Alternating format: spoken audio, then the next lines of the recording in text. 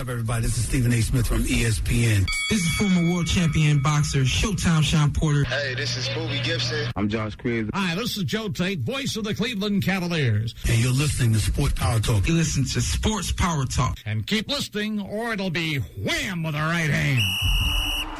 Ladies and gentlemen, live from the University of Akron, WZIP Sports presents the best sports talk show this side of Lake Erie. No question, with all due respect. This is Sports Power Talk. With the latest in sports news. Your Akron Zips are the 2022 MAC champions. The Zips have defeated the Kent State Electric Chickens. In-depth analysis. Astrology for women is equal to what Joe Rogan is for men. Have you ever tried DMT? And, of course, the hottest takes. He's just bad. Let me tear your labrum and you can go on the... You know what? It's only a game. Why you have to be mad? Just the same old Browns! You know, bro. Home run pitch. I think that was textbook top cheese. Cleveland! This is for you! From the best that Ohio sports has to offer to the best of the Akron Zips. Now it's time for SPT.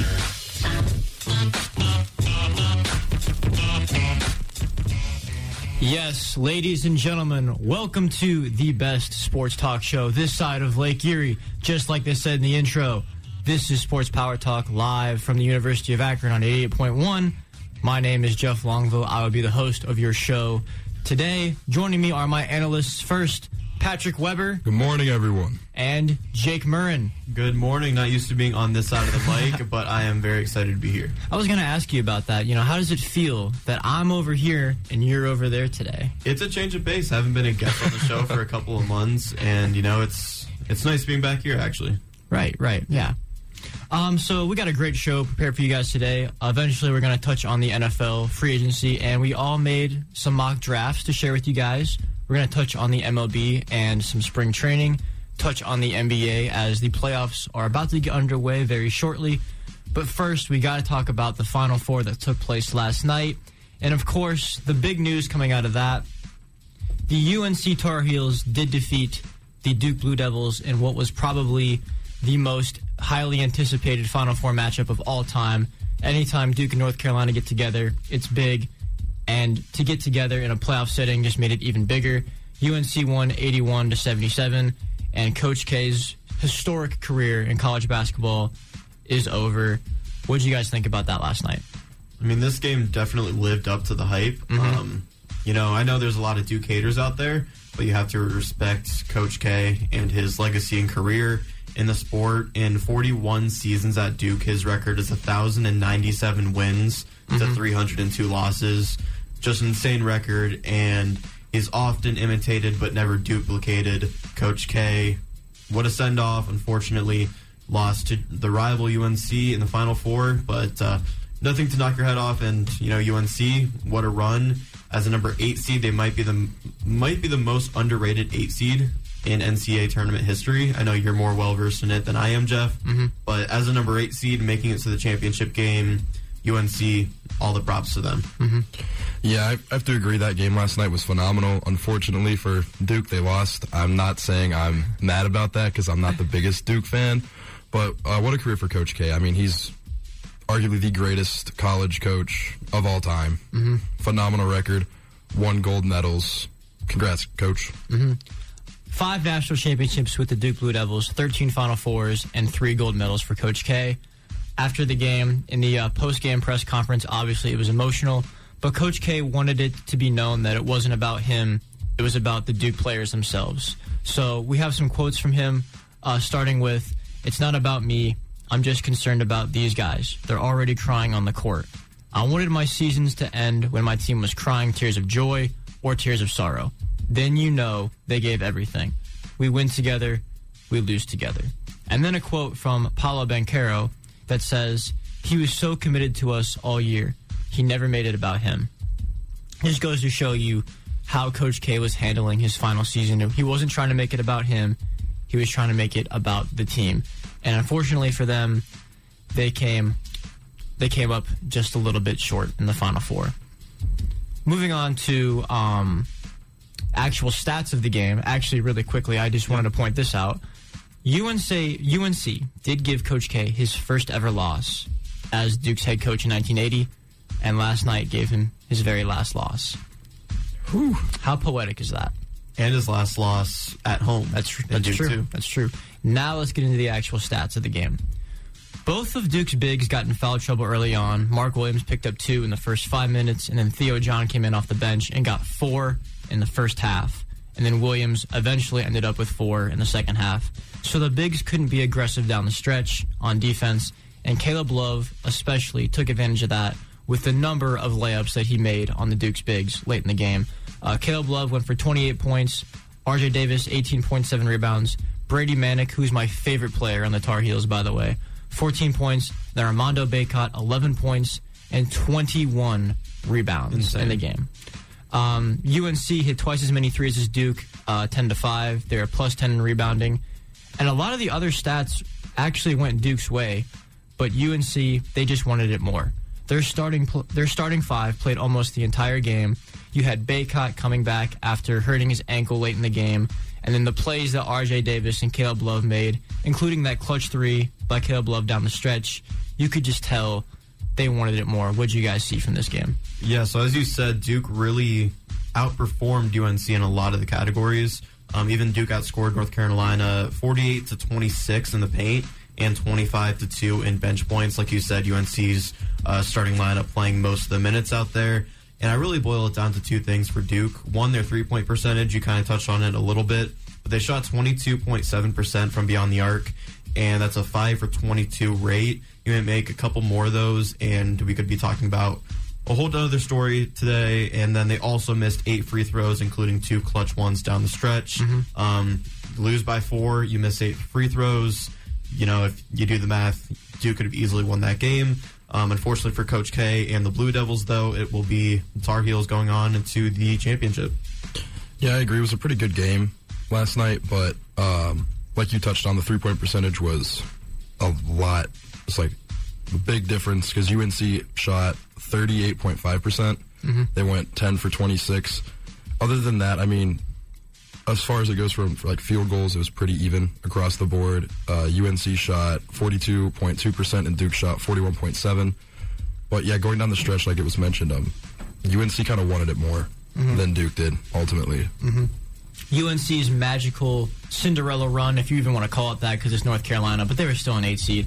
Their run is continuing as they will play in the championship game on Monday night against the winner of the other game in the Final Four last night, the Kansas Jayhawks, who defeated the Villanova Wildcats 81-65. David McCormick had 25 points and 9 rebounds, and Ochai Agbaji had 21 points and shot 6 of 7 from 3. Kansas defense early on was insane. They got out to a 10-0 lead and created a deficit that Nova almost got out of, but they just couldn't quite overcome it. Kansas shot 54% to Nova's 39, and Kansas had 4 blocks to Nova's 0, and they doubled Nova up in the paint 32-16. What stood out to you guys about the Kansas-Nova game? Kansas's shooting. Oh my goodness. They shot 53.7% from the field and 54.2% from 3. That's insane. Their offense definitely stepped up. And I thought when the light was finally shining on Kansas, they'd crumble. And I had Villanova at least giving them a run for their money. But like you said, their defense killed Villanova. And, I mean, their shooting. Like I said, they shot over 50% on threes and field goal percentage in general. And that's something, especially if you're Villanova, I mean, you only shot 38.6, which is still pretty good, especially shooting 41.9% from 3. But, like, 54.2% from 3, that's insane. Yeah, you see Villanova, you're shooting 39% from the floor, and then you look at Kansas shooting 54% from the floor. If you're Villanova, you're just not going to win that game. I think Kansas was also more aggressive. They had 6 more rebounds, like you said, the 4 blocks to Villanova's 0.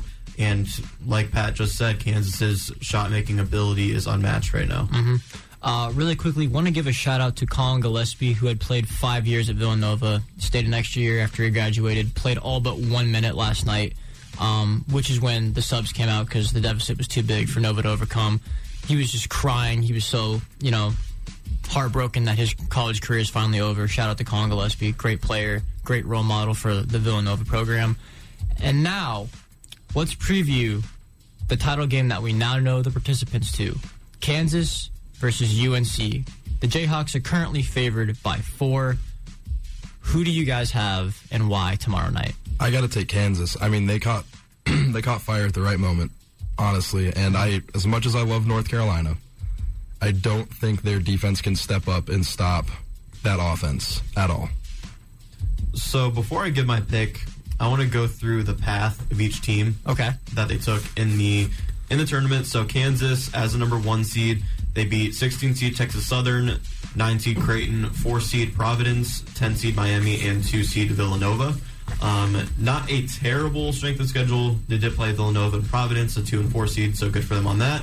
But they did beat these teams by an average of 16.2 points a game. So definitely laying it on some of these teams. For UNC, though, as an 8 seed, they did go through some tougher teams, in my opinion. They played number 9 seed Marquette in the first round. I actually had UNC losing to Marquette in the first round. I was just about to mention that, yeah. Yeah. Also, they beat number 1 seed Baylor, 4 seed UCLA. Unfortunately, the real Cinderella story in St. Peter's. And then last night, the number 2 seed Duke. And UNC has also been out beating these teams by 14 points a game. I do like UNC to pull off yet another upset, though, tomorrow night for the championship. I just think they are on such a roll, and after beating Duke, that's really the momentum that they need. I thought Duke was going to get past UNC, and I thought Duke was going to win it all. And now that UNC beat Duke, I just got to ride with the Tar Heels on this one. Out of curiosity, how far did you guys have UNC going? You said you didn't even have them winning a game. Yep. I had them out after that Marquette win. Pat, where'd you have them? I had, so as bad as it sounds, I had them losing to us. But unfortunately, UCLA kind of broke that. But I didn't think they would make it to the finals, let alone the Final Four. Right. So good for them. Yeah. So for me, I've been thinking about this, like I mentioned with Sava earlier, ever since it happened, ever since we knew it was going to be Kansas, UNC. It's really difficult for me to say who's going to win. I think I'm going to lean with Kansas, though, because UNC is now coming off of an emotional victory. Every time you play your biggest rival, afterwards it's emotional. And I think that emotion is going to be magnified by the fact that it was in the Final Four. So I think that sometimes after you come off an emotional victory, it can be harder to focus on what comes next. So I think there's going to be some emotion in play. And I also think that since UNC upset Duke, who had the most pressure of any team in this tournament, I think that now they might have inherited that pressure from Duke. Because now they beat Duke, they ended Coach K's career, okay. But now, can you take that and win a national championship with it? So I think Carolina has more pressure than Kansas coming into this game. And Kansas is the better team on paper. But, Jake, like you mentioned earlier, I think UNC's path to get here has been more difficult than Kansas. Absolutely. And I think they've beaten better teams. So I think that they're going to be prepared for Kansas. I think that if UNC can get to the line and win on the glass and handle Kansas's defense, they can win. But I'm still going to pick Kansas. I think that Kansas is going to be the slight favorite here. So we got 2 Kansas Jayhawks, 1 UNC Tar Heel. Yes, sir. We'll see how it plays out. Moving on to some other college basketball news that does not concern the Final Four or the championship game. Let's talk a little bit about the University of Akron. Pat, you don't look very happy over there. I'm so sad. And I can't honestly blame you. I'm so sad. Ali has entered the transfer portal. So what exactly does this mean for the Zips next year? First off, thank you, Ali, for everything that you've done for us in this program. It's been a fun couple years having you here. What this means for us is okay, we're losing our number 1 scorer in the transfer portal. That was probably bound to happen with us just appearing in March Madness, with us coming out of nowhere in the MAC tournament when everyone had us losing.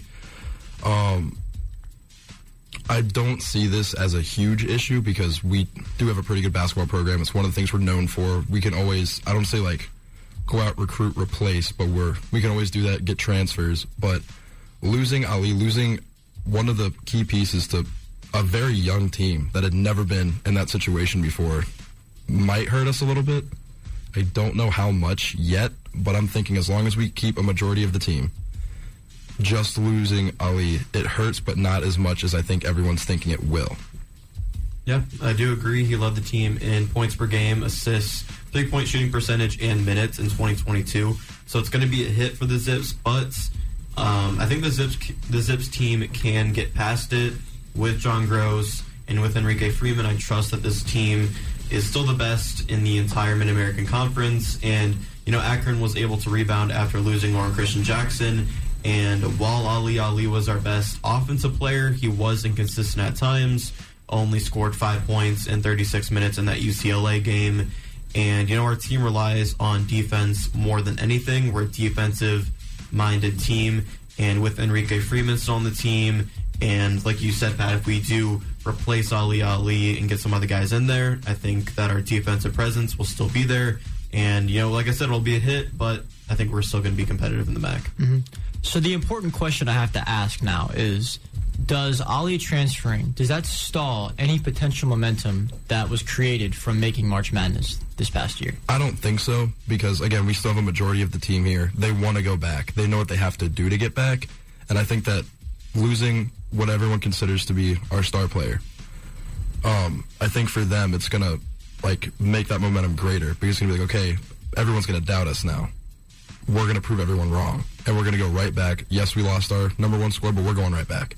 So I think it's going to increase the momentum, and I think we're going to have a better season because we're going to have that fire, we're going to have that drive to prove everyone wrong, and we're going right back to where we were. Yeah, that would be a nice mindset to have. I do think it slightly stalls the momentum just because he was such an offensive presence on the team. But like I said, we're a defensive-minded team. I think we'll bounce back. It might take a couple games at the start of next season like it did this season after losing LCJ. But at this season, the one coming up, might lose some, might go through some struggles on the offensive side of the ball, but I think we'll get it under the umbrella and keep on winning games. Mm-hmm, definitely. We'll see what happens with Ali and where he goes, and what happens with the Akron basketball program as a whole. Moving on to some more college basketball news. Shaheen Holloway, who was the head coach of who was at first the tournament's Cinderella story, the St. Peter's Peacocks, has taken a job with the Seton Hall Pirates, who he played for from 1996 to 2000 and helped get them to a Sweet 16 in 2000. Like I said, led St. Peter's to the Elite Eight by beating Kentucky. Thank you for that. That really did me a lot of favors. Murray State and Purdue. He will replace Kevin Willard, who had been there since 2010. Holloway coached St. Peter's for 4 years and had winning seasons in 3 out of those 4 years. What does this mean for Seton Hall? What kind of guy is Seton Hall getting in Shaheen Holloway? It's kind of bittersweet seeing the guy that just led this Cinderella run in the March Madness tournament now leave the team just a couple days after making the run. I understand why, because he had played for the Pirates at Seton Hall. He's even the assist leader there, I believe. So it makes sense for him, and I know all the players were on board for Holloway taking this position because they knew how much it meant to him. But it's like a gut punch for the Peacocks, because if he stays, the Peacocks might be able to build some kind of reputation in college basketball other than this just one Cinderella run. So unfortunate for the Peacocks, but for Seton Hall, they're definitely getting a great guy, a great leader at head coach. And, Seton Hall, they've been a team to watch out for in some March Madness tournaments. So just keep on doing what they're doing. And with a new guy at the helm, I see much of the same for the Pirates moving forward. I completely agree. I think it's a great hire. Excuse me. I think it's a great hire for Seton Hall. They definitely got a very passionate coach, a very driven coach, and he probably led. I think we could agree probably one of the greatest Cinderella stories of all time. If not the greatest, yeah. Nah, bro, don't sleep on Loyola Chicago from a couple years ago. That is true. That's the greatest. I will go with that. Have you seen pictures of the Peacocks gym? I have not. No. Okay, I have. Then you don't know. Okay, I have, and my high school. So I graduated from a very small high school. My gym looks better than that. Oh, okay. My high school had 2 gyms that were better than theirs. Wow. Yeah. Okay. Yeah, they don't exactly have the greatest equipment, but that being said, still, Seton Hall got a phenomenal coach. They got you get, like you said, it sucks seeing him leave. Right. Because the Peacocks could have become like that Loyola Chicago now, where it's like, okay, they're there. They're always someone to watch out for. They're like an America's type team. Right. But he's leaving. Good for him. Seton Hall is going to be, I think they're going to be deadly now, because now that they have a reputation with the coach now, that's going to be great. Mm-hmm. I'm excited, but it is what it is. Mm-hmm. Yeah, for me, they're getting a guy who is familiar with the program, obviously, as he played there for 4 years, and a guy that is just really unselfish. In his introductory press conference, he thanked everybody. He thanked the roster at St. Peter's for all they did this year. He thanked Kevin Willard for all he did at Seton Hall. Just a guy who's familiar and a guy that's really unselfish and is just going to give everybody credit. I can't wait to see what Shaheen Holloway does for the Pirates. Before we go to break, let's really quickly, even though I really don't want to, let's recap our brackets now that we're in the stretch of March Madness. So we had a bracket of only 5 of us, me, Jake, Dan Groen, Logan Congrove, and former member up here, Kyle Molinelli. I finished in 4th place out of 5. I think I only beat you, Jake. Is that right? Yeah, I think I finished last. Yeah. It happens, right? Right, yeah, you know. I blame you, Jeff. Oh, okay. I blame myself, too. All right. Pat, out of curiosity, you did make a bracket, right? I made quite a few brackets. I don't want to talk about how any of them turned out because, when you have Akron going to the finals and every single one of them is just a different team they're playing against, it kind of hurts. Right. Especially when every team I picked us to play lost before they got to. Wow. Yeah. It's been rough. Yeah. I mean, I had kind of like a fun bracket, I guess, and I had St. Peter's and us in the final in the finals. Yeah, why not? But did you guys ever do a redemption bracket? I didn't do it this year. Okay, I usually do. But my Final Four this year was Gonzaga, Purdue, Arizona, and Iowa. So really rough Final Four there. I did much better in my women's bracket, though. I'm actually excited for that game tonight. Yeah. Gamecocks versus Huskies. Yes, I do. You guys both got the Gamecocks? Yep. I have the Gamecocks. I got the Huskies. Undefeated in championship games. Let's go Huskies. We'll see. My Final Four was out before the end of the Sweet 16. Ooh. Yeah. I had Gonzaga, Wisconsin, Kentucky, who I touched on, lost to St. Peter's, and then Arizona winning it all, and they lost to Houston in the Sweet 16. So. I trusted you, Jeff. Yeah. I think in my bracket, my Final Four was Akron because I had faith that we could beat UCLA, but, oh well. I had us, Duke, Arizona, and then I forget who else I had. There was someone else in there. It doesn't matter. It doesn't matter because everyone lost. Right. Also, don't put Gonzaga on there. They choke. Yeah, I never want to hear anybody say Gonzaga can win it all ever again. Dude, I don't. I put up an argument for a while. The only reason Gonzaga looks good is they play in a conference that nobody knows about. Like, if you put us in that conference, we'd give them a run for their money. So they always get a high seed. They play the bad teams in the tournament. It makes them look good, but then when they have to play actual competition, they lose. Right. Because they're not good. Right. Never, ever pick Gonzaga, ever.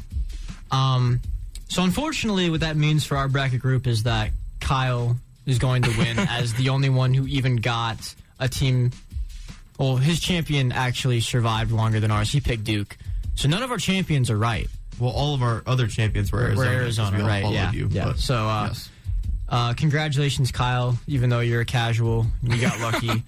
It is what it is, though. We're going to head into our first break. When we come back, we're going to touch on the NBA and the Cleveland Cavaliers. So stay tuned. Ladies and gentlemen, welcome back to Sports Power Talk live on 88.1. My name is Jeff Longville. Joining me is Patrick Weber. Good morning. And Jake Murren. What's going on? So we just touched on March Madness. Let's continue our basketball talk, but this time in the NBA. Really quickly, the 2022 Hall of Fame class for the Naismith Basketball Hall of Fame was announced recently. The inductees include Swin Cash, Larry Costello, Hugh Evans, Manu Ginobili, Tim Hardaway, Del Harris, Lou Hudson, Bob Huggins, George Karl, Radovich Korak, Teresa Shank-Grens, Marianne Stanley, and Lindsay Whalen. Who you guys most happy for that made it into the Hall of Fame? Manu Ginobili, 100%. I loved Manu Ginobili. I loved watching him play. I'm glad he's getting the recognition that he deserves. I mean, he should have been in the Hall of Fame a while ago, and I'm happy. Happy to see him in there. Yeah, I completely agree. One of the few players off that list I actually recognize. So good for him getting that recognition from the Spurs team. And, yeah. I'd have to say Manu as well. I was kind of worried if he'd even make it since he played most of his career on the bench. But was definitely one of the more valuable contributors to all those Spurs teams. 2-time All-Star, 4-time NBA champion. More than deserves to be in the Hall of Fame. Moving on to the Cleveland Cavaliers. A couple games ago, Evan Mobley did suffer an ankle injury against the Magic, and he did miss the rest of the games that week, but he will return tonight against the 76ers. And it's been a bit of a struggle without Evan Mobley. What's your guys' thoughts on the Mobley injury? Yeah, him going down, it hurt a lot. I mean, because we're already struggling with injuries like enough as it is with Jared Allen going down. Still don't have Colin Sexton. And then when he went down, it was just like, it feels like somebody doesn't want us to win somewhere. It's like the Cavs are finally back, and then no. Right. But I'm glad he's coming back for the 76ers game because we are going to need him big time when it comes to trying to stop Joel Embiid. Yeah, thankfully he is coming back. You know, we're already injured enough, especially with our bigs. And when you lose the Rookie of the Year, nothing good is going to happen out of that. So he did miss the last 3 games with an ankle injury, but thankfully the Cavs were able to go 2-2 this week. I know last week they went 0-3, so at least they went 500. Let's go ahead and recap the game against the Mavericks that was on Wednesday night. It was a loss, 120-112. Couldn't contain Luka and his greatness because if you guys are unaware, I love Luka Doncic like a lot. I don't blame you. So I wasn't extremely upset. I mean, obviously I wanted us to win, but it's Luka. So I was okay with it. 35 points, 13 assists, and 9 rebounds for Luka. And they couldn't defend the way the Mavericks play 5 out. Luka is really good at finding and creating for shooters. And this Spencer Dinwiddie and Davis Bertans, those acquisitions have been terrific for them. Dinwiddie's been able to help Luka relieve some of that responsibility of playing on the ball. And Bertans just gives the Mavericks another shooter. But the Mavs were on the second half of a back-to-back and still came out on top. Thoughts from the Mavericks game? It was a tough loss. I mean, because the Mavericks are one of the teams I think they could actually make a run for the championship with how well they're playing as of late. It doesn't help when Isaac Okoro does nothing and he started. I'm not happy about that at all. Oh, and by the way, shout out to Karis LeVert that game because everyone was talking down on him a little bit, and I love Karis LeVert so much. As do I. I'm hoping we keep him because I think he could fit in well somewhere in the system. I think we could honestly slide him in at a small forward once Colin Sexton comes back. Right. I think that'd be a pretty good starting 5. I mean, Darius Garland, Colin Sexton, Karis LeVert, Evan Mobley, and Jared Allen. That's what I would like to see. It's just perfect. It just sounds so right. Right. But, I mean, we shot better from 3. The Mavericks only shot 38.1%. We shot 44% on the dot. But it kind of sucks when nobody can guard Luka. Right. And Luka, Luka! Is that a good Mavericks announcer impression? I feel like it wasn't, but I love that sound. Dude, I know. It's just like, he's so good. And it makes me angry because I'm like, how he's are you our this age, good? Guys. He's our age. I know. Like, that could have been any one of us, but it's not. But it's not. Nope. So you mentioned the back-to-back games for the Mavs, and in the game prior, Luka did the same thing to your Lakers. No, not my points. Lakers, just the Lakers. Oh. Scored 34 points, Not a fan. 12 rebounds, 12 assists. Did you like it when he did that? He did it against LeBron. Well, LeBron wasn't playing, so I actually watched the game wearing my Luka jersey. I mean, I get it, but now the Lakers might not get into the playoffs. So yeah, they're out of the plan right now. Yeah, that's okay. And hey, I'm gonna say it. You know who's to blame? No, Russell Westbrook. Okay, that's fine. See, I'm just saying. We'll get into it. Yeah, we'll touch on that in a second. For the Mavericks loss, just looking at the stats, it's kind of hard to see exactly why we fell short. Obviously, Luka Doncic went off, but so did Karis LeVert. Darius Garland also contributed with a double-double. And honestly, I just boil it down to the Cavs were hurt. They were without Evan Mobley. And the Mavericks had 5 more shot attempts on the night than the Cavs. So that could have been the difference. Only an 8-point loss. 5 more shot attempts could be the difference. But I just think we were too hurt. And with Luka, I mean, just unguardable at this point. Losing to the Mavs, not really a big deal. The next game, though, against the Hawks, 131-107. Now, you could say we were on the second half of the back-to-back, but so were the Hawks. But they just simply got didn't look outplayed. tired at all. We simply got outplayed. Mhm. I mean, it sucks, though, because Karis LeVert kind of went back to what he's been doing. Right, yeah. He only had 9 points, and our shooting was terrible, Awful. especially from three. We Horrendous. shot 23.3%. We went 7 for 30. Yeah.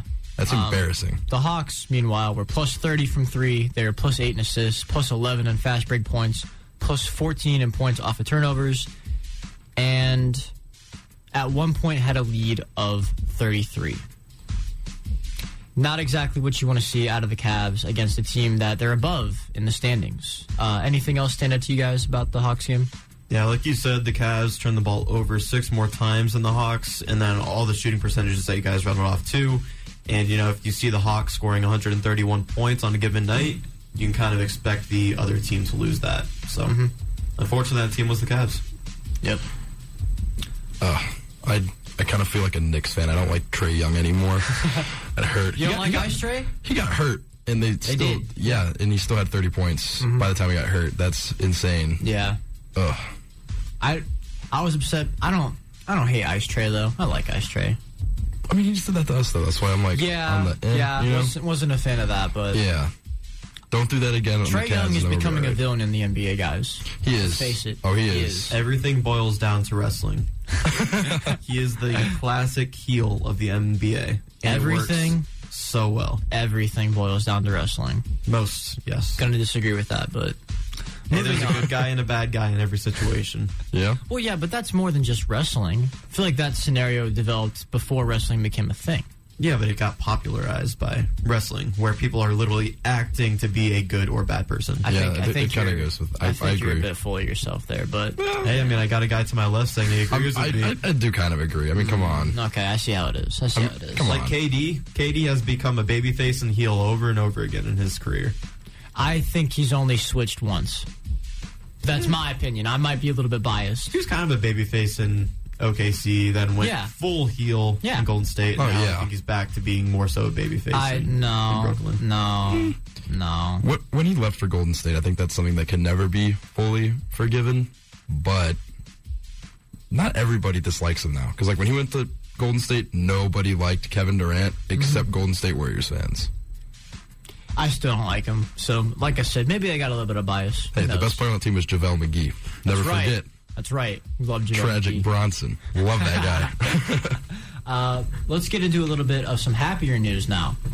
Last afternoon, 1 o'clock games, they threw everybody off. Me, Austin Carr, John Michael, everybody. We did beat the Knicks 119-101. 7 Cavs were in double figures. Darius Garland with 24, Karis LeVert with 19, Moses Brown and Isaac Okoro both had 16, Kevin Love had 15, and Jetty Osman had 10. The Cavs shot 54% to the Knicks 40. We were plus 7 in assists, plus 8 in points in the paint, and plus 6 in second chance points, despite the fact we only had one more offensive rebound. What stood out to you guys against the Knicks? Sorry, Obi. We ruined your big career scoring night. Sorry, but not sorry. Darius Garland, I love you. Darius Goatland. That's all I have to say. Yes, that's all I have to say. Just, he's so good. I'm so glad that he's becoming an all-star. Makes me happy. Yet another double-double for all-star Darius Garland, of course. And like you said, just contributions all over the floor for the Cavs. 6 players in double digits. The Cavs field goal percentage, like you said, was 54.3%. And they out-rebounded and had more assists than the Knicks. And it just seemed like we were in control of the game the whole way through, especially in the second half. The Knicks would go on a run here and there, but it always fell pretty short, and the Cavs were able to keep that big lead over the Knicks throughout the second half. So Moses Brown has played very well, like better than I expected him to play when we acquired him, filling in for Jared Allen. He plays with a lot of activity and effort, and he sticks to his role. He doesn't try to do anything that he can't do, and he's played well as of late. And for Karis LeVert, I think he's finally coming into his own. It took him a while to get comfortable, but since he's been switched to a starter, he's played much better. Stats as a starter are 17 points per game, 5.8 rebounds, and 4 assists. And he's finally becoming more of what I thought he would eventually become when we acquired him. And like you said, Pat, I would like to see him take on a starting role next year. He deserves one. He plays better as a starter. I mean, it's just a fact. Right. You can't take a guy that's been a starter for most of his career and just throw him on the bench like that. I mean, he's still semi-young. He's probably coming up on his prime. It's like, you can't just do that. I mean, like, I understand when you first get him, put him on the bench, wait till things work out, but a guy like him, you can't just keep putting him on the bench and expecting him to come out and play with those results. Like, he has to be starting. Right. Mm-hmm. Hopefully we see that from Karis LeVert moving forward. Let's go ahead and take a look at the standings real quick. In the East, the Heat are the 1 seed, the Bucks are the 2 seed, 3 the Boston Celtics, 4 the Sixers, 5 the Raptors. The Bulls have fallen to 6th, and then rounding out the play-in, the Cavs at 7, the Hawks at 8, the Hornets at 9, and the Brooklyn Nets at 10. With our remaining schedule, we do play the Sixers tonight, then we're at the Magic, at the Nets, and then our last game is versus the Milwaukee Bucks. Honestly, I'm only confident we can beat one of those teams, and that's the Magic. Yeah, I'm on board with that. That's not a good That's not a good way to finish out the season. It's really not. Especially with the Bucks. That's not good. Nope. That's not good at all. Yeah, especially with the injuries that we have, and we're fighting for a play-in spot, or at least a high play-in spot. So not what you want to see in the Eastern Conference or the Cavs right now, but it's in their fate. They have these 5 games and or 4 games. 4 games. Go out there, do what you can, and try and get that spot. Right. So if my prediction is correct, and we only win one of our final 4 games, at worst, we would end up as the 10 seed, assuming that everybody around us in the play-in wins their remaining games. The Hawks would then have a better record. The Hornets would have the same record as us. And since we split the season series, they would have a better conference record than us, though, which is like the deepest tiebreaker that exists for teams that have the same record. So that would come into play. They would get ahead of us there. And then the Nets would have the same record as us. But because we play them coming up on April 8th, assuming they win, they would have the season series edge over us. So all of those teams would be above us, and at worst, we would finish as the 10 seed. Thoughts on where you guys think we might end up here in the play-in? I think we'll hover around 7 or 8. I don't think we'll drop as far as 10. At least I hope not. And I really hope we don't have to play the Brooklyn Nets in the play-in, because that's not going to go over very well. Right, yeah, no. So, I mean, the Nets have struggled, though. I don't understand. Like, last night, I'm pretty sure Kevin Durant had 55 points, and they still lost to the Hawks. Yeah. So, I don't know. Mm-hmm. Yeah, the most important thing for the Cavs is to get into either the 7th or 8th seed, because then you need to win 1 of 2 games for the play-in. If they're in the 9 or 10 seed, it's obviously they have to win 2 games just to get into the playoffs. So for the Cavs, I do have them finishing in the East at number 8 right now, just behind the Hawks. I think the Hawks are on a run right now. We saw what the Hawks did to the Cavs this week. So I expect Atlanta and Trae Young to surpass the Cavs, but the Cavs not to fall too much and to sit at number 8. I do have the Eastern Conference looking very different than what it looks like right now come the end of the regular season. Mm-hmm. Like I mentioned earlier, we will be at home against the Sixers tonight. Both teams will be on the second half of a back-to-back. We played the Knicks yesterday, and the Sixers played the Hornets yesterday and beat them. Evan Mobley will be back. We have to make sure we get him into a rhythm early. We have to do our best to defend against Embiid without Jared Allen, and we can't settle for threes and let our offense go stagnant. We have to find ways to get shots up. What are you guys expecting to see out of us against the Sixers tonight?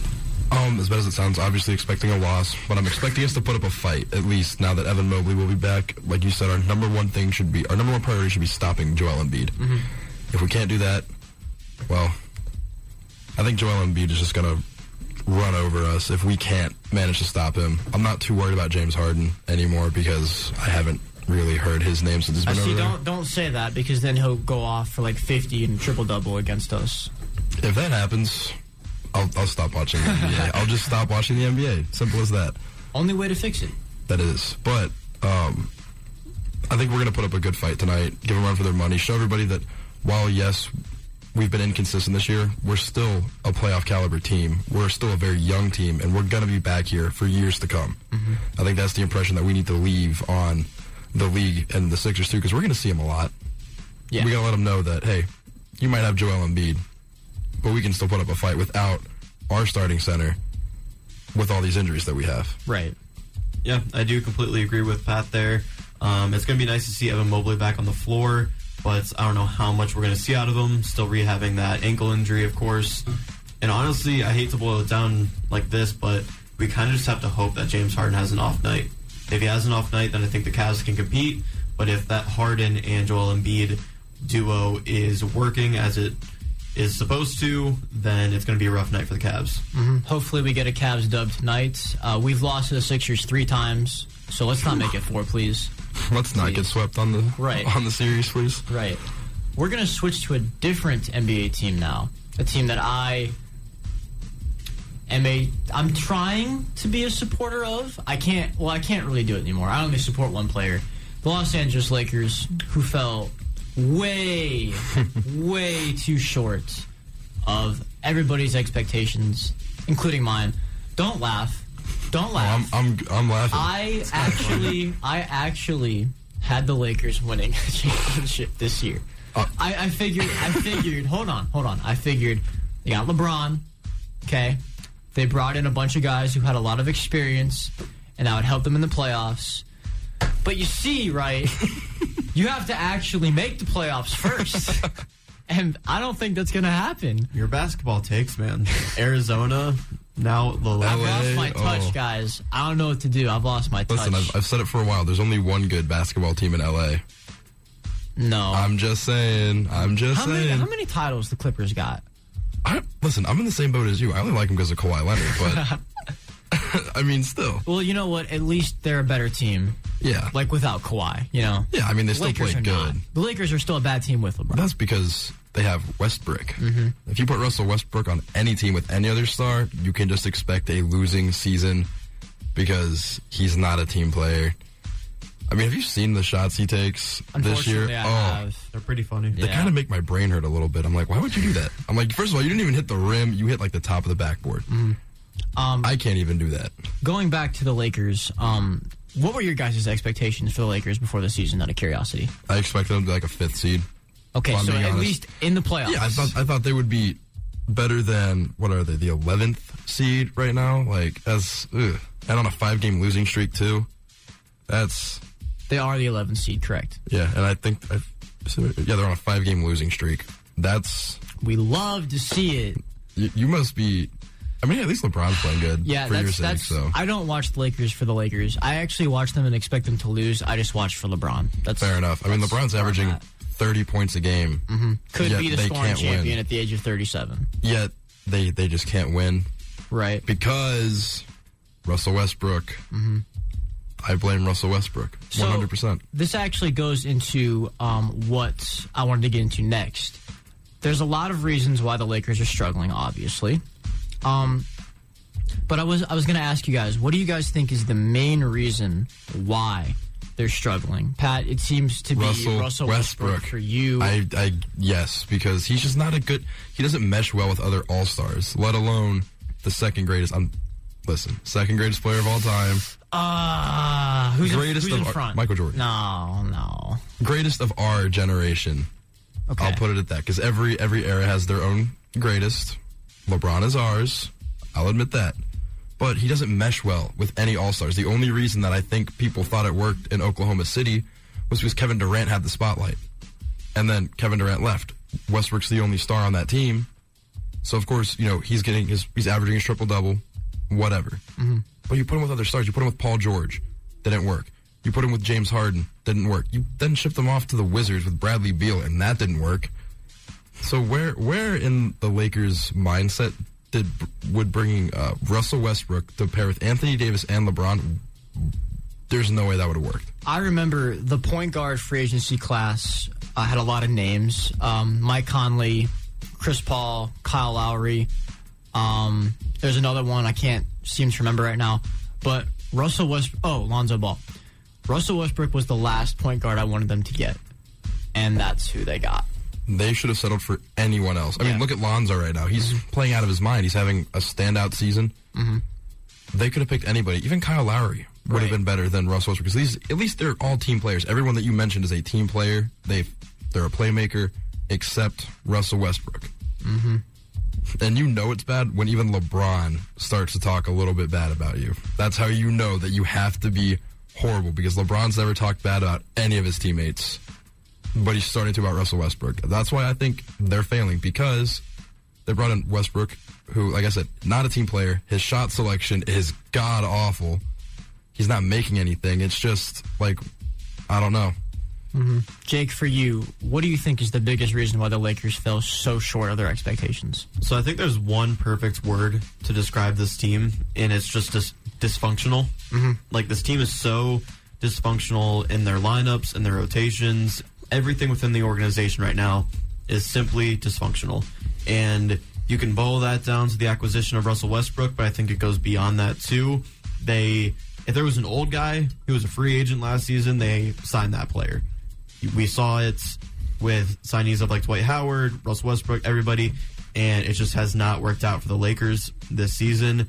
And sure, we can blame Russell Westbrook all we want, but I think there's fault to go around the table for the Lakers. Mm-hmm. Yeah, I think there's a lot of pieces you could blame. Obviously, Russell Westbrook, because he turns the ball over like 13 times a game, and has missed like 1/3 of his dunk attempts this year somehow. I don't know how.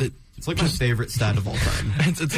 If you're gonna dunk it, just dunk it. Right? I don't understand how people can, like, okay, you miss a dunk or two, yeah, you get rim stuff, whatever. A third. How do you miss a third of your dunks? Yeah, and you're supposed to be a slashing point guard. Like, that's what you're supposed to be known for, is your dunks, and you can't dunk. Mm-hmm. I have no idea. So yeah, Russ, obviously. I think we could look at the injuries. Anthony Davis is apparently the softest player in NBA history. Like, you touch him, he's out for 2 weeks. Kendrick Nunn, who I really feel like was supposed to be playing by now, hasn't played all year. You could look at the coaching. Apparently, Frank Vogel he forgot how to coach, apparently. Well, that's because he's not a coach. LeBron's the coach, so. Perhaps. I'm just saying, hey. Perhaps. I'm just saying. We've had 38 starting lineups this year. 38. Okay. That's more starting lineups than they have wins. Yeah. Yeah. I didn't even realize that. Oh, wow. I didn't know it was that much. Yeah. I mean, some of those are obviously due to injury, but still, 38 different lineups. You could look at Rob Pelinka, who put together the all-senior citizen team. And again, it resembles almost absolutely nothing like the championship team from 2 years ago. And again, you acquire these older players, they're more prone to get hurt. I think if you could point to one piece of the Lakers organization that you could say, okay, you're not entirely innocent, but it is the least amount your fault, is LeBron. Yeah, because he's still averaging 30 points a game. It's that everyone around him is just bad. Right. Anthony Davis is a piece of paper when you touch him. He has been like he's for a while. He's that fish from SpongeBob. Yeah. Paper skin and glass bones. Yep. Mm-hmm. And everyone else around him is just old. Mm-hmm. Like, they're waning in their careers. They're not as good as they used to be.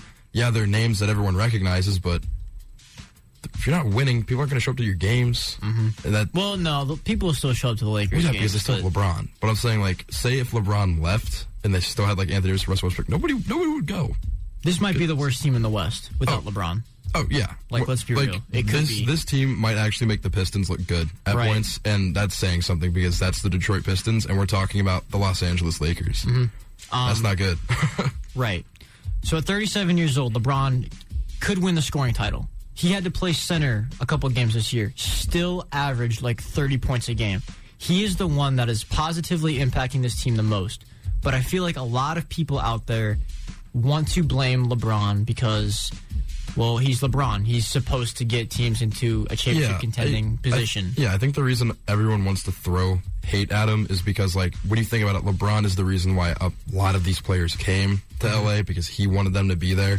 He influenced the front office to be like, hey, we should bring these guys in. So I understand why people could be mad about that. But if you're looking, like, on the court, it's not LeBron's fault. Right. And I'm not the biggest LeBron fan, but I know it's not his fault. He's playing out of his mind. He could win the scoring championship. He's only, I think, 2,000 points away from passing Kareem, an all-time scorer. 1,325. Yes, I'm keeping track. Wow, okay. That threw me off a little bit, but it's not his fault that the Lakers are failing. Mm-hmm. If you're looking to blame anybody, it's everybody but LeBron's fault. Right. Because, like, the coaching is awful. Like, it's like it's dysfunctional. It's terrible. Mm-hmm. Makes my brain hurt when I watch them play. I'm like, how are they an NBA team? It's like watching like a JV team with that one varsity player on it. You know what I mean? That's what it feels like I'm watching. I'm like, oh my. Right. It sucks because it's like they should be so good. Mm-hmm. So this actually gets us into our Around the Roo this week. Last week, 54% of you guys said that you would like the MLB to keep the Ghost Runner in extra innings. Should have been more. So this week, our Around the Roo are the Lakers' struggles, is it mostly LeBron's fault, or is it hardly LeBron's fault? That poll will be up when we go into our next break. I'm very curious to see what you guys have to say. Hopefully, all you guys that vote make the right choice. That's all I got to say. And then right before we get into break, I just really quickly want to ask you guys a question. Do we like the play-in tournament? I like it. Do you? Okay. I do, because it adds like a little bit of extra. It adds like extra basketball in. Plus, it's like, well, it's getting those like teams that, you know, they almost got there. It's giving them a chance to play for a spot. I mean, look at the Grizzlies when they got in the play-in. I mean, they did something. So I like it. Yeah, I love the play-in too. It gives teams that might not normally make the postseason to get some shine, and teams that had struggles early in the year or maybe dealt with some injuries along the way get to play in an exciting postseason format where they have to fight to get in. So I do enjoy it. I'm going to take the opposite stance as you guys. I actually don't like the play-in. Really? I understood it for the bubble year, and I understood it for last year because we only played 72 games, which, first of all, should not have played 72 games, should have played like 50. The NBA really only wanted money. That's why there were 72 games. I understood it for those 2 years, but I think now that we're back to an 82-game regular season, I don't think it needs to exist anymore. I just think, you know, you put the best 8 teams in each conference in, and this doesn't exist. I can understand that side of it, but I mean, I kind of like it because, like, it does give teams like the Hornets, like, they're in the play-in. Gives them a chance to make a playoff appearance. Like, oh, hey, look, they're in. Right. Now, I like it for that, but, I mean, when you look at it, I mean, it's like, say the Cavs fall, or the Cavs stay at, like, 7 or 8. Well, then it's like, okay, if we lose in the play-in, then the play-in looks like stupid. Right. I was thinking maybe I'm a bit biased, and that's why. Well, see, I can understand, like, that point, because it's like if your team is in the top 8, and then they would lose in the play-in to, like, whoever's at 10th, it's like, okay, I don't like the play-in, but at the same time, it's like, right. It's not horrible that they have it. No, it's not the worst thing. I do think it does attract a lot of attention as well. But for me, I just think if you lose like 1 or 2 games after you've already, you know, had a better record than these teams, I think you should make the playoffs at that point. There shouldn't be these extra obstacles for you to get through. But that's just my opinion. Fair enough. Maybe I'm just stupid. I don't know. I don't know. We're going to go ahead and head into our third break. When we come back, we're going to talk about the Guardians and some MLB spring training. Wow. So stay tuned.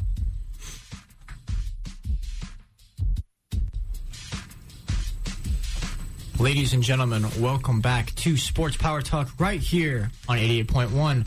My name is Jeff Longville. Joining me is Patrick Weber. Good afternoon. And Jake Murren. It's baseball season. Yes. Yes, it is. Yes, it is. We're going to go ahead and get into a little bit of Guardians spring training talk. Currently, the Guardians have a 7-8-1 record in spring training. They did lose to the Rangers 3-1 last night. What have been your guys' thoughts on spring training as far as scores, records, storylines, etc. so far? Not bad, apart from the fact that the Rangers on the 4th game put up 25 runs against us. I understand. Yeah, see, I was wondering. I've seen a lot of games in spring training where it's almost like 30. Like, how does that happen? Baseball's great. That's why. Yeah. That's not a good answer. That's the perfect answer to have there. As an outsider, I really do want to know. It's like AA teams, like those pitchers are pitching against MLB caliber players. Okay. Yeah, so like they'll take like somebody from like the Rubber Ducks and then put them against like Jose Ramirez. Okay. Yeah, it's so that it's like kind if of thing. I was pitching. Yeah. Okay. And then you're going up against better, well, like kind of like that, but then you're pitching against like Fernando Tatis or Mike Trout, like that's the type of thing that goes on with that. So okay, I'd actually probably walk both of them if I'm being honest because I don't think I can pitch. I think I'd probably hit them because I can't accurately throw a ball that hard. You know what I mean? Just hit him with a pitch. Because if you try and throw, even if it is a ball, they can maybe reach out. They'll reach out and they'll hit it like 500. Just moonshot. Next level plays for pitching here on Sports Power Talk. But with spring training, like, you can't look too much into the record and into those drastic scores that we've been talking about. You kind of have to dig down deep and see exactly what players are playing well and which ones aren't. That's where spring training comes in handy. For example, for the Guardians, one player that has been playing very bad this year so far is Bradley Zimmer. Bradley Zimmer has been a somewhat consistent part of this team at batting around the low 230, 240 range. Still a great outfielder, though. Gives a lot of energy to this team and can steal bases whenever he wants. But unfortunately for Zimmer in this spring training, Jeff, I know you're not a big baseball guy, but I know you're going to think this sounds bad. He has struck out 15 times in 28 plate appearances. Sounds like me. So in 28 times he has batted, he has struck out 15 times. It's the second worst in the whole MLB for spring training, only behind one Cody Bellinger of the LA Dodgers. Fantastic. So I played baseball for 1 year when I was 10 years old.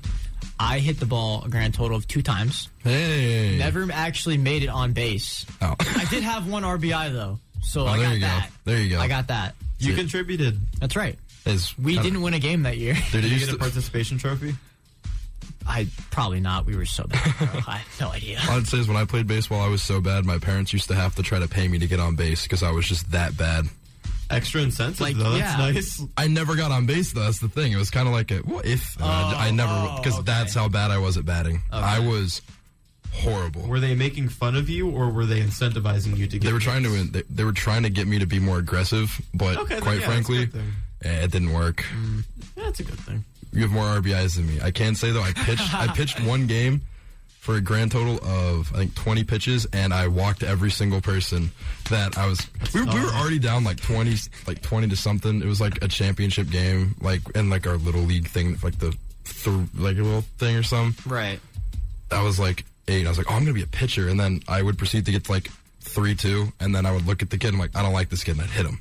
I just throw the ball and I'd hit him. Because I'm like, I don't like this kid anymore. After getting it to a full count, that's when you decide. Oh, yeah, because I'd look at him and then he'd just look at me weird. And I'm like, I don't like you. Would there have been more outs if they were using a tee to hit the ball?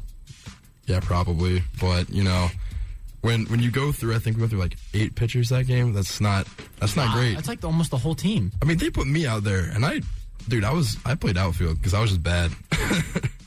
Yeah, when you're young and you're bad, you just get stuck in the outfield. Jake, did you play baseball? Yeah, a couple of years.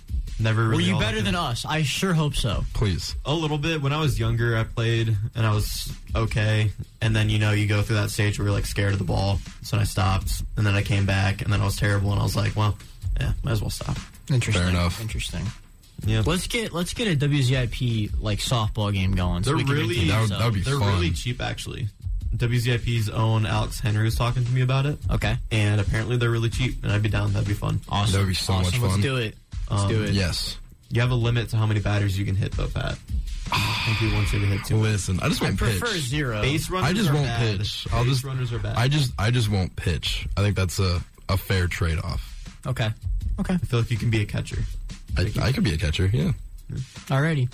Any other storylines or any more analysis you guys want to give about spring training so far? Yeah, so, I mean, there's a lot going on in spring training right now. One name that Guardians fans can expect to see a lot of is prospect Steven Kwan. He made the opening day roster for the outfield, and in this spring training is 10 for 22, which is a .455 batting average with 0 strikeouts. So Steven Kwan likely to get a couple starting appearances in the outfield for us. Owen Miller and Andres Jimenez also having great springs. Owen Miller batting .458 with a team-leading 3 home runs, and Jimenez with a .421 batting average. Josh Naylor and James Karinchak are expected to start the season on the IL. Josh Naylor is my favorite Guardians player. He's been playing in some spring training games, but I understand why they're going to put him on the IL. It's a long season. You got to play it safe to start off. And our starting rotation has been announced officially. For the regular season, Shane Bieber will get the opening day start. No shocker there. And then it's actually going to go Zach Plesac, Cal Quantrill, and then Aaron Savali, with Tristan McKenzie available and likely to make a late season start with just how the schedule works out. We have an off day in between, so I want to maximize Shane Bieber starts. So it'll become more clear as we get into the season. But right now, that's going to be how it goes. And, yeah, that's pretty much the big spring training headlines. Interesting. Very interesting. I'm not mad with how we've played this spring so far. I expected it to be way worse. And then, I mean, it's weird, though, because when you look at the teams that we've lost, it's like, how do we lose to them? But then you have to remember, like, teams like the Rangers made a lot of moves in the offseason. The Rangers are going to be very good this year. Same with the Twins. It's crazy what happens when you spend money. Yeah, I know, right? Like, when you spend money in just one offseason, you become one of the favorites in the NL. I look at it in this mindset that at least we're not going to be the worst baseball team in Ohio. At least we're not the Cincinnati Reds who let our entire team walk away. So the Reds were the opposite of a spender. I know, like, you either don't spend or you do spend. The Reds just let everybody walk, and for no reason, because they were good last year with the team, with the players that they had. And then they let Nick Castellanos just walk away. It's like, wow, why would you do that? Continuing the success that they had built, they were like, all right, goodbye. No, they did make one move, and it was to get what was that? Garrett, the pitcher. I forgot his name. The guy that tried to fight a lot of people. I don't remember his name, but he was terrible at pitching, and they re-signed him. So I guess they did that because that makes sense for the Reds. Glad I'm not a Reds fan. I'm blanking on the name as well, but yeah, at least. Oh no, it was Amir Garrett. That's what I think it was. Yeah. Okay. He's terrible, and I'm pretty sure they re-signed him.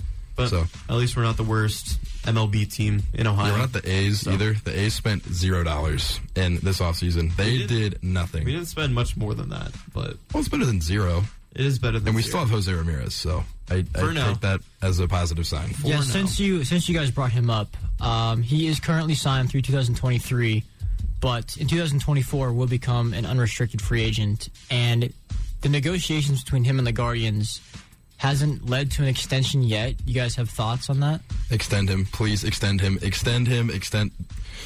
He's like all we have. Please extend him. Extend Jose Ramirez. Please. Please. I will echo that sentiment, but I know better not to be optimistic about that. This feels very like deja vu type with Francisco Lindor. Don't say that. Please don't say that. We had that season where it was literally like the storyline of that season, that last season with Lindor was enjoy him while we have him. And this season, it feels almost the exact same. Just enjoy Jose Ramirez while we have him. He wants to play in Cleveland, but of course, we're lowballing him offers. The Dolans are reluctant to commit long-term money to a franchise player. And, you know, while we were starting to talk about negotiations for an extension, negotiations have stalled. Even teams like the Toronto Blue Jays have come out saying they have a strong interest. Just enjoy them while we have them, because I don't think we're going to have them much longer. That's going to hurt, because as the guy sitting here wearing a Jose Ramirez shirt right now, I don't want to see that happen. Please just we spent a little bit of money at least. I mean, we extended Shane Bieber for like 1 year, and we just extended Emmanuel Clase for 5 years. But can we just spend the money, please? Just extend Jose Ramirez. That's all we need. I asked this question last week on the show, and I want to see what your guys' thoughts are on this too. I asked, like, who's to blame here with the whole contract negotiations and whether you're willing to spend money or not? Is it the MLB owners, like the Dolans, who are not willing to spend the money on their players and on their team? Or is it the MLB themselves who are not setting, like, a salary floor or salary cap to where these teams aren't allowed to get away with doing what they're doing? I think it's a mix of both, because it stinks because, like, in the MLB, it's the only league that has no salary cap. Like, I mean, the NBA isn't much better because they only have a soft cap, so, like, you can kind of almost do whatever you want. But, like, the MLB needs to have something like what the NFL has, like the NHL, because not having a salary cap means teams like the Dodgers, where they have the money to spend like that, they'll just sign anyone they want. And it's nothing to them, but they still can't win. So I would have to agree. I think it's both faults as well. I think that all sports should have a salary cap, so that way teams like the Yankees can't just sign whoever they want because they're the Yankees. But at the same time, I think that the Dolans should do what most other teams are doing and spend the money. Because if you want to get good, you got to spend money to get the good players. That's the thing. You said if they want to get good. I don't think they want to get good. I think they want to get They want to hoard. I feel like they want to hoard all the money. I think they want to get money, and that's all they care about. And if these owners are allowed to not spend the money on their team, not spend the money on their players, and in free agency, then why, like, of course it's their fault, but at the same time, like, as a businessman, which I guess they are, just don't spend as much money on your players, still reap the benefits, and, you know, the worst case scenario is what? The fans will heckle you over and over and over again. And wasn't that already happening? Yeah, but even then, like, he's sitting in a mansion, and we're the ones saying, sign Jose Ramirez because we want him on our team, and he's like, why would I sign him and give all this money away when I'm still making you see more this? and more? You see what I have right here? What I'm surrounded by? Yep. This is quite nice. That's why I blame more so the MLB than the owners, because the owners are allowed to get away with this type of thing. Right. Whereas the MLB, I definitely think, I don't know if a salary cap would happen just based off the realistic options within the MLB. Well, yeah, especially since baseball, you can play for such a long time. Like the contracts you see that people sign are like 8 to 9 years. Right. Unlike, in the NBA and NFL, it's like 2 or 3 years. But I think a salary cap would be more realistic, and it would make owners like the Dolans who don't want to or can't spend the money on certain free agents just sell the team and move on. Mm-hmm. Keeping all this in mind, what are your guys' expectations for the Guardians this season? Apparently they're not very good. You know that I'm very passionate about all the teams that I like. That's right. The Guardians, this might be the only team I'm not super optimistic about. I expect us to finish probably third in our division. Okay. Obviously behind the White Sox because the White Sox are good. I don't agree with their trade, though. They definitely lost that trade with the Dodgers. Really? But, I think so. I think the Dodgers got better in an area they needed with Craig Kimbrell in the bullpen. But, A.J. Pollock in the outfield for the White Sox, that's still going to be nasty. So. Yeah, but, again, I still think that the trade-off was a little... Yeah. I feel like the White Sox could have got more for that, but it is what it is. And honestly, like I said, I have either second or third, but if we finish second, it'll be like last year where, we finished second, but there was a large gap between the White Sox and us. Well, the Twins also were one of the worst teams last year. And they just got Carlos Correa, so... Looking at the AL Central, so what I'm going to say right now is going to be really bad, and then what I'm going to say after is going to be really good because I'm an optimist at heart. But it's so hard being in the AL Central right now because as the Guardians, they're not doing anything. They spent $600,000 in free agency, didn't add nearly anybody, and then you see all these other teams in the AL Central actually making moves. The Twins, like you said, it got Carlos Correa, probably the biggest free agent in this class, and then they also signed Isaiah Kiner-Falefa, also got Gary Sanchez, Sonny Gray, and Gio Urshela, so the Twins are loaded right now. Even the Tigers have no chance at doing anything this season, but yet they still signed Javi Baez. So, good for them, I guess, good for their fan base. And the White Sox, they lost Carlos Rodon to San Francisco, but still have the firepower in the lineup. And they just added A.J. Pollock from the Dodgers. Even the Royals making moves, signing Zach Greinke and prospect Bobby Witt Jr., likely to make some moves this season as well. And then, you have the Guardians doing... We're just dead in the water. Literally nothing. And just seeing everything else going on in the AL Central, it's not fun. Right now, I do have my early season predictions for the AL Central. It's the White Sox, Twins, Guardians, Royals, and Tigers. Like I said, I don't think the Tigers can compete. The Royals, they might be able to pass us, but right now, depending on the prospect Bobby Witt, I still have the Royals underneath the Guardians. And then the White Sox, they're one of the best teams in the AL, beyond the AL Central. And then the Twins, like I just named off those guys that they added, they'll be pretty competitive as well. So that's the bad part. AL Central is getting better as we are getting worse. But, like I said, I'm an optimist at heart. With an expanded postseason this year, there's 12 teams in it now. I think we might be able to get one of those 12 spots. Interesting. Very interesting. Fair enough. Hopefully. So let's look at the MLB as a whole now. Do you guys have any early championship favorites?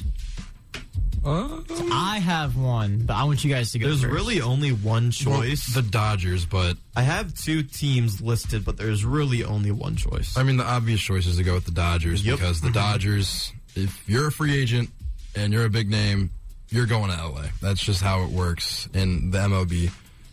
I don't want to put the Dodgers out there, but they're probably going to win. I think that... Let's look here. I do have the Dodgers, though. Okay. Dodgers is my number one. They have, like, the top of their lineup, Mookie Betts, Trey Turner, Freddie Freeman. They also have guys like Justin Turner, Max Muncy, Will Smith, Chris Taylor, Cody Bellinger, and their starting lineup with Walker Buehler, even Clayton Kershaw. He's inconsistent at this age, but the Dodgers are loaded, and, you know, when you pay money to your guys, it's going to pay off. I think this is the year for the Dodgers to win it all. Okay. I want to throw out the Twins as a possibility, too, because they are going to be very competitive. Depending on how all the new additions work out for the Twins, I could see that happening as well. I also want to say the Angels, but they always seem to fall. I feel like the Angels are kind of like Gonzaga. Like, they always have all these big names. They just can't win. Because, I mean, yeah, Mike Trout's good, but he's like Anthony Davis. Mike Trout will be injured within the first 2 months of the season. And then he'll be out for the rest of the season. I would put money on that. Yeah, and then he'll be out, and then it'll just fall on the shoulders of Shohei Ohtani. Who's your team, though, Jeff? Wait. I know exactly what he's going to say. Don't say, no. I just clicked. It just clicked. Yeah. Before I say this, let me just preface. It's actually not a bad pick. Not all that big into baseball. I just like to irritate people sometimes. Now, when I was looking at the power rankings for the MLB, I did see the Dodgers quite a bit, and that's who I was going to go with. But then I saw this team, and I was like, oh, wait, no. This is my team right here. Kyle Molinelli, I don't know if you're listening, but if you are, this is for you. America's team, the Houston Astros, are going to win the World Series just because of the Houston Astros. No, they cheat. They bang trash cans to cheat. Doesn't matter. Yes, it does. Okay. It does matter. Yes, it does matter. But listen, I'm picking the Astros. It took me so long to pick. When you said you had a pick, I was like, oh, I wonder who it could be. And then I was going through like the standings, and then I saw them, and I'm like, I know what he's gonna say. I know exactly he's gonna say the Astros, but no, they should be banned from the MLB for seasons for cheating. They should. It's not a bad pick. They should, but like I said, it's not a bad pick. I like to have fun. I do also have the Toronto Blue Jays in there. Ooh. Okay. They're pretty good. Added Matt Chapman, Kevin Gausman. They still have Vladimir Guerrero Jr., Bo Bichette, George Springer, Hyunjin Ryu, Jose Barrios. A lot of great guys on the Blue Jays that could make a run in the AL as well. I think the Rangers could also be a team to kind of keep an eye out for. Because, I mean, they've never really... I mean, they've had the, star power. They haven't done anything with it, but then they added Marcus Semien, so... I feel like they're going to be the Blue Jays of last year, where, they just come up short in making the playoffs, but now with the expanded playoffs, they'll probably make it, but not do much against the more competitive teams coming down the stretch of the season. Mm-hmm. It'll be interesting to see what happens with the MLB. Hopefully for you guys, the Guardians do well, and hopefully for me, the Astros win. But Jake, from what I understand, WrestleMania was last night, correct? Or at least part of it was last night. Night 1 was last night. Night 2 is tonight. Mm-hmm. Yes. You're a big wrestling fan, obviously. We were talking a little bit off air about it. Do you have anything you'd like to share about Night 1 of WrestleMania? Yeah, sure. First off, I am a wrestling fan. I am a big AEW fan. All Elite Wrestling is where it's at for professional wrestling fans and for people that might nice plug. Yeah, I mean, people that want to get into professional wrestling should start at AEW. WWE has just gotten too predictive, it's just all over the place. It's all the same stars getting pushed. It's not a fun time, but, WrestleMania, the biggest event of the year, I had to tune in, so I did. I mainly have, 2 big takeaways, and that's the biggest takeaways that anybody has. But first, we mentioned, the Logan Paul match. So Logan Paul teamed up with The Miz, and they wrestled against the Usos, and the Usos they did not wrestle against the Usos. It was somebody else, but I see this shows how much I've been out of WWE. But regardless, the Miz and Logan Paul, they fought the Mysterios. They fought Rey and Dominic Mysterio. Rey Mysterio's still wrestling? Yes, he is. Wow. With his son. He has a son? With his son. You never seen the ladder match for the custody of Dominic? Bro, no. I've seen it. I think I have it on DVD, actually. They were Raw Tag Team Champions not too long ago. What? And it's like Ray's like biggest thing in his career because, I mean, could you imagine being a tag team champion with your son? It's a pretty big deal. But the one gripe in that match that I have, so The Miz, I think you would probably even know this, Jeff. The Miz is from Cleveland. Mm-hmm. He's a big Cleveland guy, big Browns guy, big Guardians guy, of course. And Logan Paul, also from the state of Ohio. Unlike other people, I'm not opposed to the Paul brothers and what they're doing right now. And they come out dressed in black and yellow. Yes. Oh, interesting. I loved it. Listen, those are the two best colors in the world. Where was WrestleMania? Dallas. Okay, that doesn't really make any sense then. They looked really good. I mean, the gear on Logan was pretty sharp as well. But why the black and yellow? You guys are from Those are Cleveland. the two best colors you can ask for. Like when Jake Paul had a boxing match in Cleveland, he came out with Cleveland logos all over himself. And I was like, at that time I didn't really like Jake Paul, but I was willing to say, okay, just what he's wearing alone, Jake Paul, I respect you. But they come out in black and yellow. I mean, come on. They got to make a better choice than that. I think it's the perfect choice. No, it's I'm just worst saying. choice, Pat. I thought it's the beautiful choice. Other than that little nitpicky thing I have for WrestleMania, it was actually pretty good last night, I'd say. Still pretty predictive in my opinion. Number one, Stone Cold Steve Austin came back 19 years out of the business, came back and fought Kevin Owens in the main events. It was a no-holds-barred match. They were fighting all over the arena. Stone Cold brought out his ATV. That was a lot of fun to see. And it was my first time I've ever watched a Stone Cold match. So that was pretty entertaining. He had a lot to drink during the match and after the match. Stone Cold. Promoting his own drink as well. So good for him there.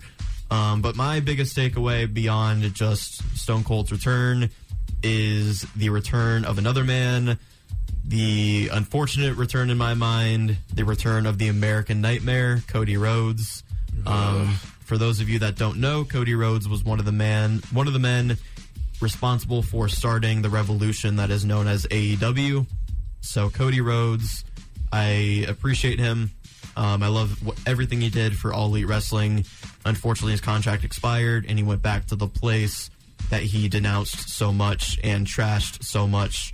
And he was Seth Rollins' mystery opponent last night at WrestleMania, and he came out to that big crowd, had a huge pop. And Cody Rhodes, good for him, because I know he wanted that, and he's getting what he wants. But it's sad to see what he did in AEW, and I was one of those few fans left that really cherished what he was doing in AEW, whereas other people were kicking him out the door. Mm-hmm. So it's hard to see him in WWE, but I do wish Cody Rhodes the best, and hopefully we see him in AEW by the time his wrestling career is over. Also, shout out The Undertaker.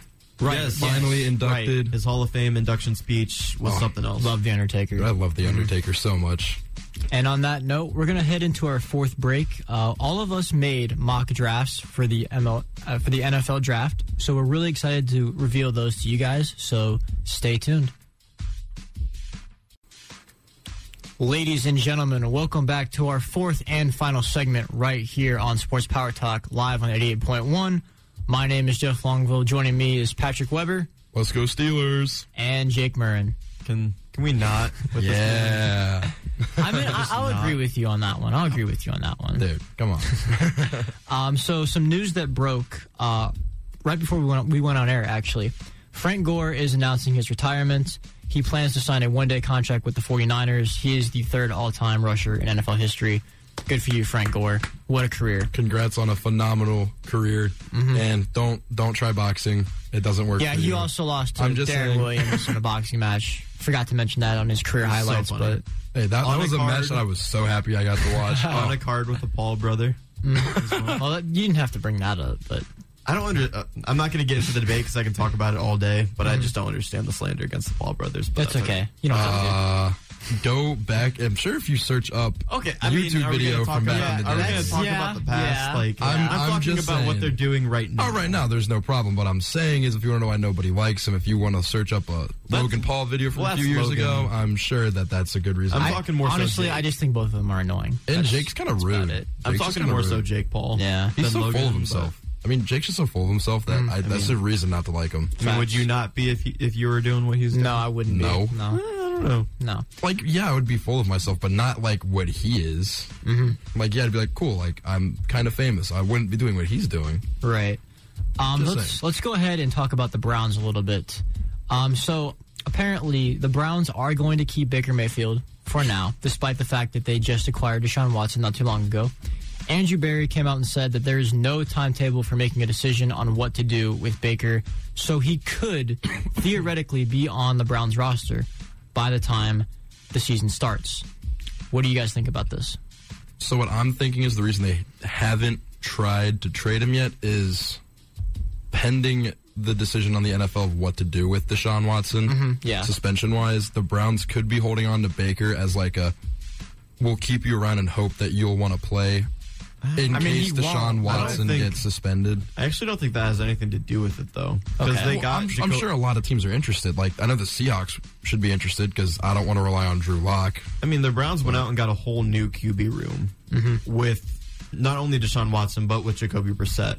And I feel like Jacoby Brissett, that whole signing was for that case scenario where Deshaun Watson gets suspended, fill in Jacoby Brissett for those games. I don't think Baker... Right. You know, I could see a scenario where Baker Mayfield is on this team at the start of the season, but I don't see a scenario where he is dressed in a football uniform. They might also be doing this as like a change in and out, because if Deshaun Watson does get suspended, they could just be holding on to Baker to hope that his trade value will go up, because obviously after last year, who really wants Baker Mayfield? So I mean, you said, if Seattle... I mean, yeah, because it's better than Drew Lock. It's better than Drew Lock. Any quarterback is better than Drew Lock. Your favorite one. QB, dude, that's the future of the NFL. What are you There's only one quarterback in the entire NFL that is worse than Drew Lock. Cut off his mic.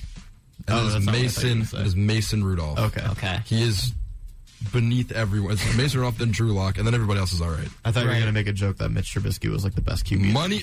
Money Mitch. That's all right. Now I might have to. Trust.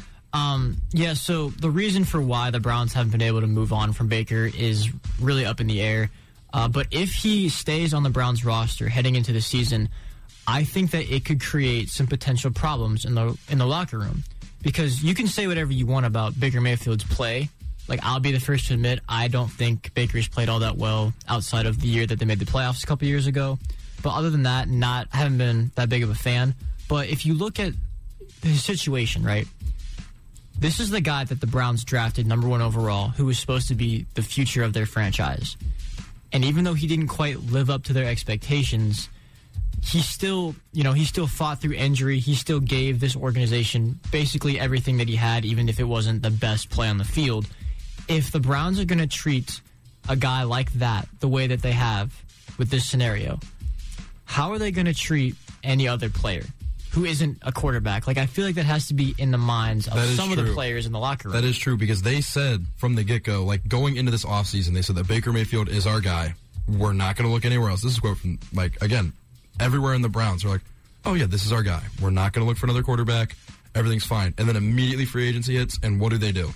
They start shopping around for a quarterback. Mm-hmm. So that's going to put a mindset for everybody, like, whether you're Nick Chubb, Myles Garrett, anybody, because you're going to start thinking that, well, hey, they say that we're the go-to guys, like, we're the future of this franchise, but look what they just did to Baker. Mm-hmm. It's showing that, like, do they really feel like you're the face of the franchise, like you're going to be that guy, or are they just saying that to get you to stay long enough until you are inevitably replaced by somebody that they see as a better fit? Which goes for every team, don't get me wrong, but the way that they went about it was very poor and a very bad look for the franchise. Mm-hmm. Yeah, I do agree with you, and I do trust the Browns organization, the front office, Andrew Berry, Kevin Stefanski, everybody, but it's hard to see that trust right now with what happened at the QB position this offseason.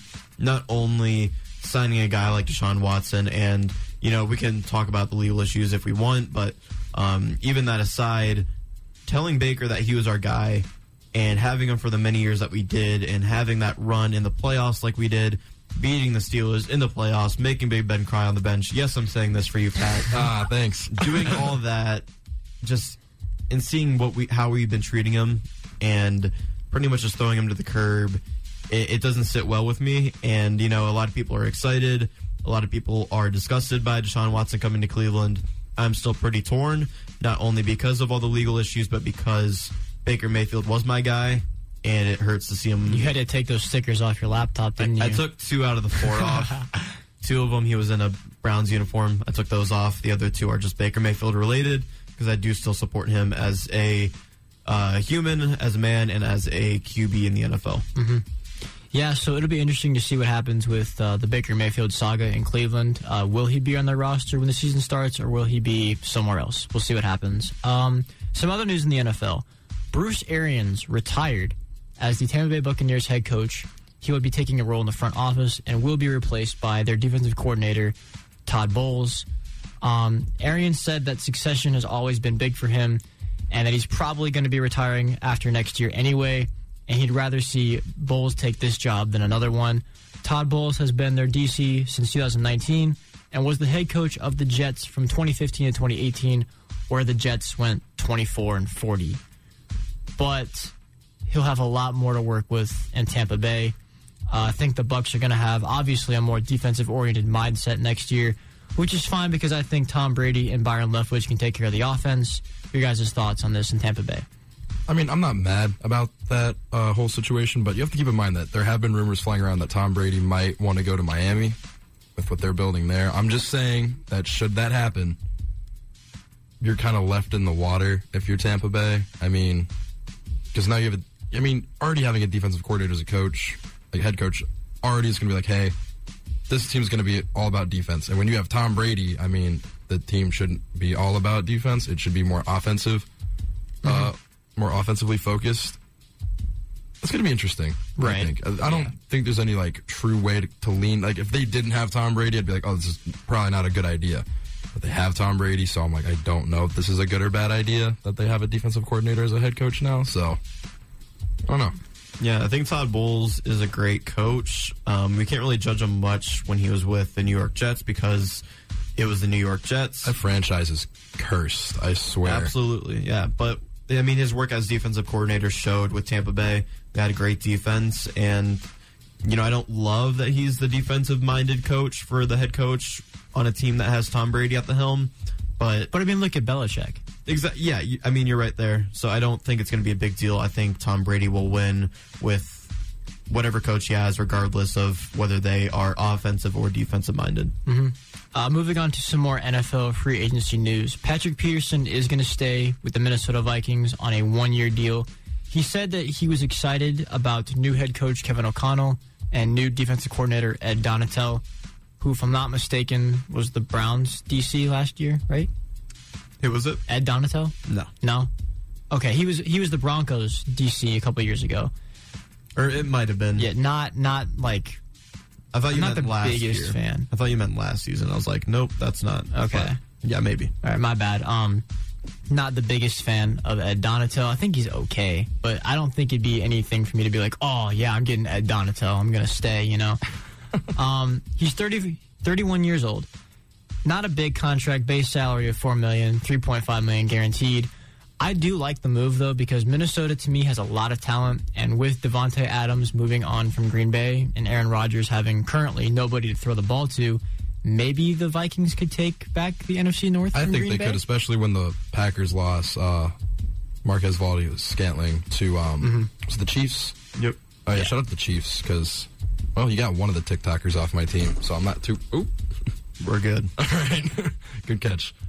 So I'm not too mad. I mean, they took one of the TikTokers off my team. Mm-hmm. They took the one I wanted us to not have. Right. But that's a good move.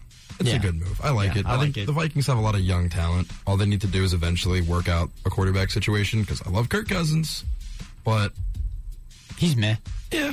You know, like, not the greatest you can have, not the worst. And that's why the Packers are still going to win that division. No. It's pretty possible. It could still happen. True. You know, they're going to get wide receivers in the drafts. I mean, I'm not going to... Okay, if I'm the Packers, yes, you're going to get a wide receiver in the draft, but your number one guy that they're going to learn from is now Alan Lazard.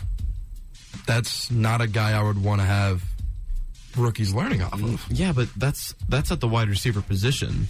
I mean, they're really going to be learning off of Aaron Rodgers. Mm-hmm. And regardless of who they might have at wide receiver right now for incoming people from the draft, it's going to be Aaron Rodgers who is going to take that offense by storm get these rookies the ball, and still have a great season. Mm-hmm. Fair enough. I mean, I look at it, they could win it, but they're not going to do anything in the playoffs because they physically can't do anything in the playoffs. They couldn't, with Devontae Adams. Yeah, so it's like, yeah, they're going to win, but then they're not going to do much with it. Mm-hmm. Bobby Wagner is now a Los Angeles Ram, signed a 5-year, $50 million deal. He stays in the NFC West, where he'll be familiar with Arizona, San Francisco, and obviously Seattle. He's going to join forces with Aaron Donald and Jalen Ramsey. And the Rams, they seem to be looking to repeat. It looks like they're going all in here. Thoughts on Bobby Wagner going to the Rams? That's such a good move. It's a phenomenal move. I mean, I don't know why Bobby Wagner was still in free agency for so long with his reputation. I mean, the Rams' defense is... Age, maybe? I mean, that could be one possibility, but, that shouldn't be the only factor. Right, yeah. And the Rams' defense is looking terrifying. I thought that it was, they've got Von Miller last year. I was like, ooh, that's rough. And now they lost Von Miller, but they just got Bobby Wagner. And right. I don't know what they're doing over there, but they're doing all the right stuff. Yeah. Can you, share your secrets with the rest of the league, i.e. the Pittsburgh Steelers, because, please. Mm-hmm. And the Broncos don't really need it. I wanted Bobby Wagner. So. I wanted Bobby Wagner. I think everyone wanted Bobby Wagner, but it was just will your team make that move? Yeah. And the Rams did it. So, yeah, fair enough. I hate the deal because it was a good deal. Good teams get better. Bobby Wagner to the Rams. Get rid of Von Miller. Bobby Wagner comes in. They're still going to be star-studded on the team, and unfortunately for the rest of the league and the NFC, it's not a good look. Mm-hmm. Really quickly, let's get through these next two so we can get to our mock drafts. Xavier Howard signed an extension with the Miami Dolphins, 5-year, $50.6 million. Gives him the most guaranteed money for any corner in the history of the NFL. Has 27 interceptions in his 6 years. Thoughts? Very, very odd because he wanted out of Miami not too long ago. But good for him for getting that money, and I guess the Dolphins are willing to spend all the money for their players to make everybody the highest paid player at their position. Mm-hmm. It's not a bad move, but I think the reason that he took it was because it's guaranteed, which the Browns definitely sparked something that now all these players are going to want all their money guaranteed. Right. Like the Deshaun Watson signing. Because now it's going to be like, hey, I can get all this money guaranteed. I think it's the only reason why Xavier Howard agreed to stay. It's the only reason why Deshaun went to the Browns is because they guaranteed his entire contract. So, and then last but not least, Devontae Parker from the Miami Dolphins is now a New England Patriot. He was traded along with a 2022 fifth-rounder for only a third-rounder in 2023. I think that Miami looked at their receiving core. They added Tyreek Hill. They had Jalen Waddle. They had Mike Gesicki at tight end. I'm not saying that they necessarily, they don't need Devontae Parker. They didn't need him. But I think they looked at the receiving core and said, we can afford to give him up.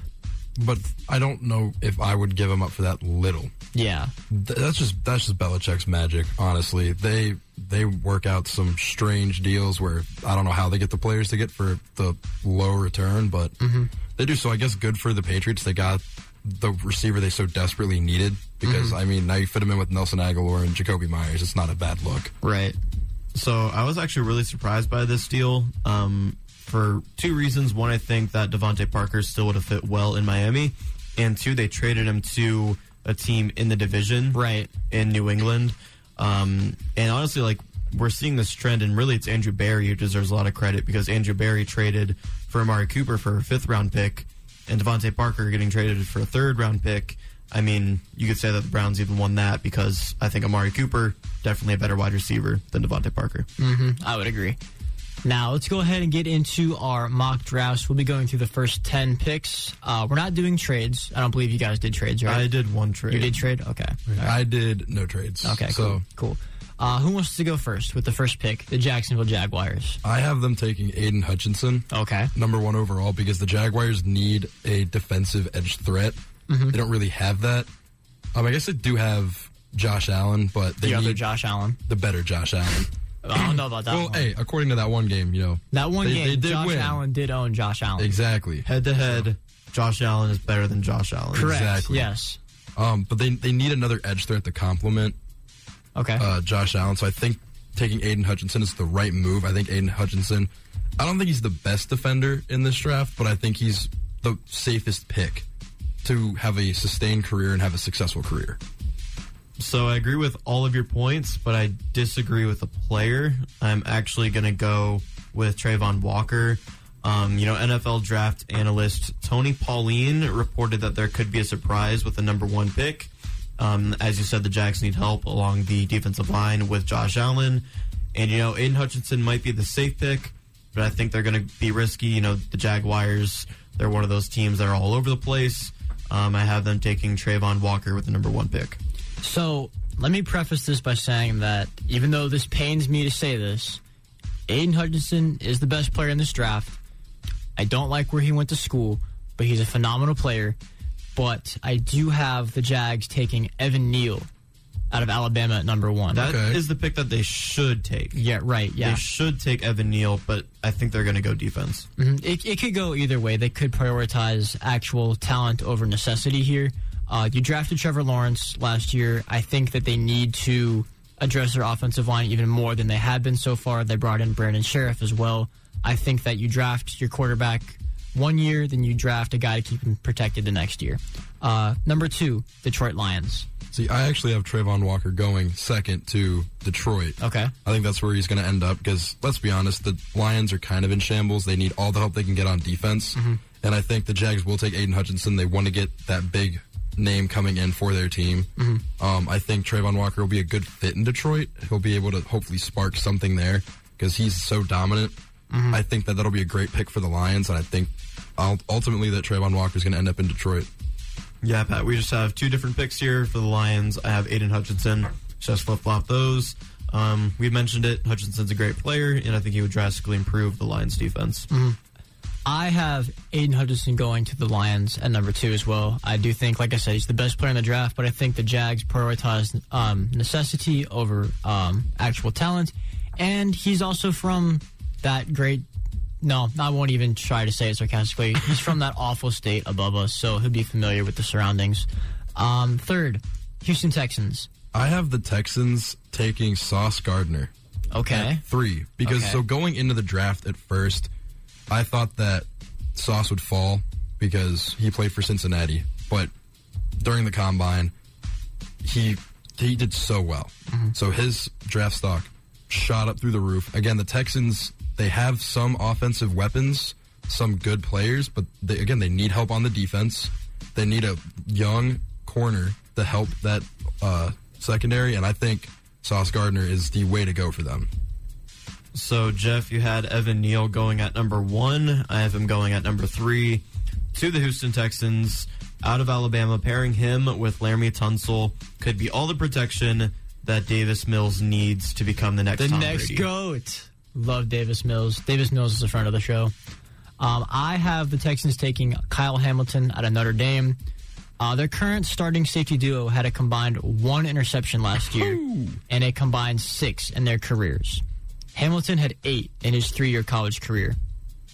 And Houston has a lot of needs, especially on the defensive side of the ball. And I do think he is the best player remaining in the draft at 3. And also, one of their starting safeties, Terrence Brooks, will be an unrestricted free agent next season. So I think they go Hamilton. Number 4, the New York Jets. So I have the Jets taking Kayvon Thibodeau at 4.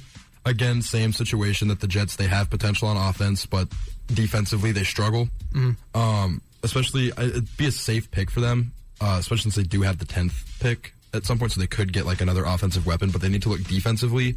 And I think that Kayvon Thibodeau would give them a good presence off the edge. Mm-hmm. Yeah, I also have Kayvon going at number 4. He's big, he's explosive. We know the Jets were in the mix for Chandler Jones, so I expect them to explore the same position in the draft. I have the Jets taking Trayvon Walker out of Georgia. His draft stock just rose exponentially from the combine. I thought that Jordan Davis would be the first Bulldog taken, but here we see Trayvon Walker shooting up into the top 10 in most people's mock drafts. The Jets finished 26th in sacks last year, so I think that they bring in Trayvon Walker to get that number up.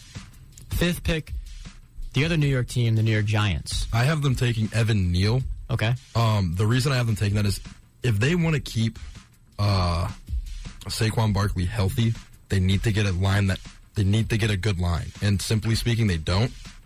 So I think that taking Evan Neal there is a phenomenal pick for them. I think it'll help boost their offensive line, and hopefully it'll keep Saquon healthy in the future, should they take him.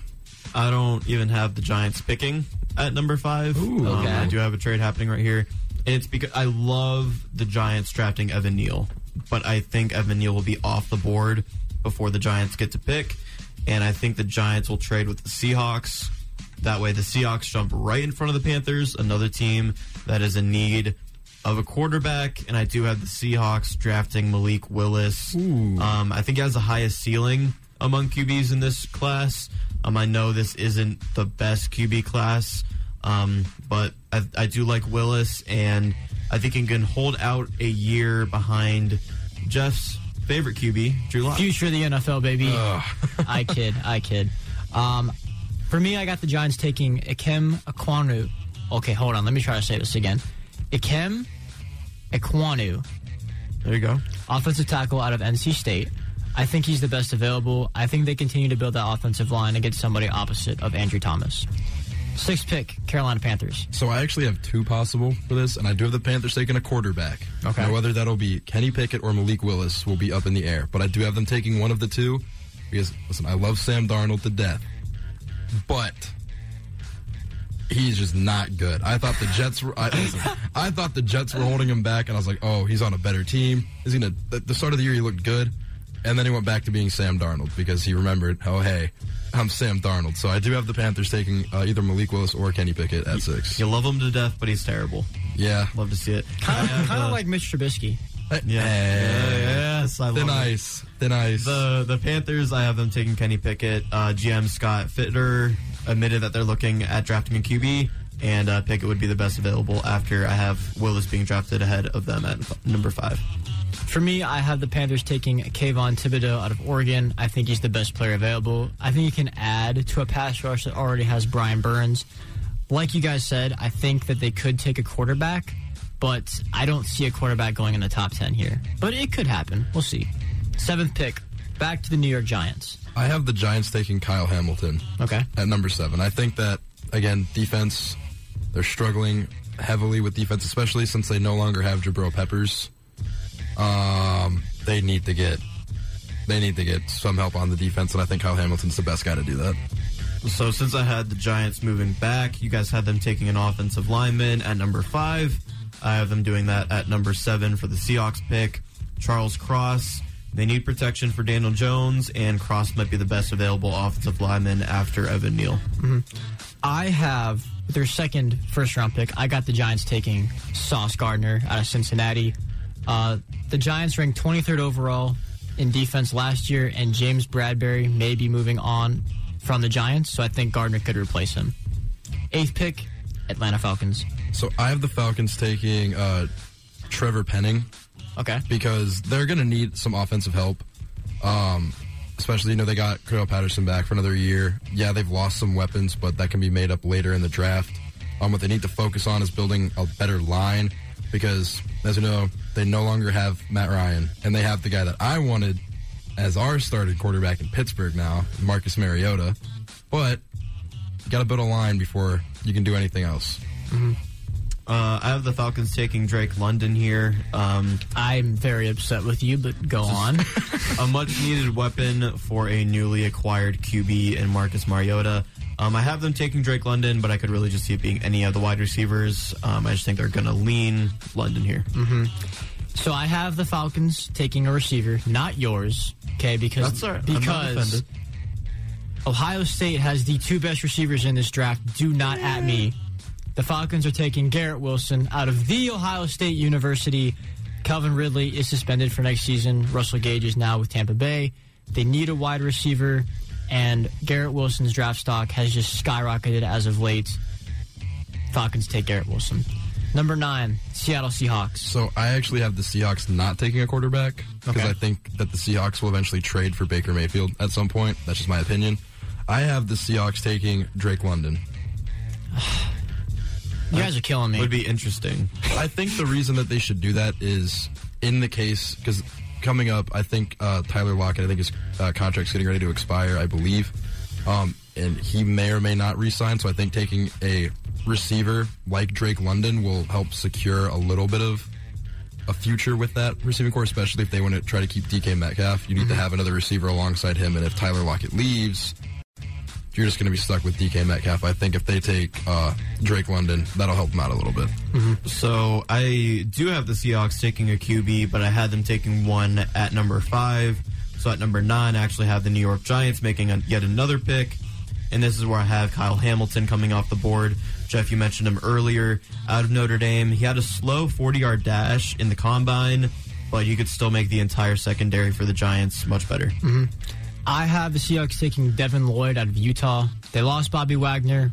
They need to improve in a lot of areas. They could take a QB, but I think that they will wait till next year, or like you said, Pat, acquire Baker Mayfield or somebody else. I just think they take Devin Lloyd to fill that Bobby Wagner void. And last but not least, number 10, the New York Jets. So with the 10th pick, I have the New York Jets taking Garrett Wilson. Okay. I have them doing that because they need help everywhere, obviously, because it's the Jets, but I think adding in a good receiver like Garrett Wilson is perfect for them. Okay. With the 10th pick, I have the Jets taking a wide receiver out of the Ohio State University. I messed I was it up. about to say. The University of, you were saying? I know. The Ohio State University. Garrett Wilson. I agree.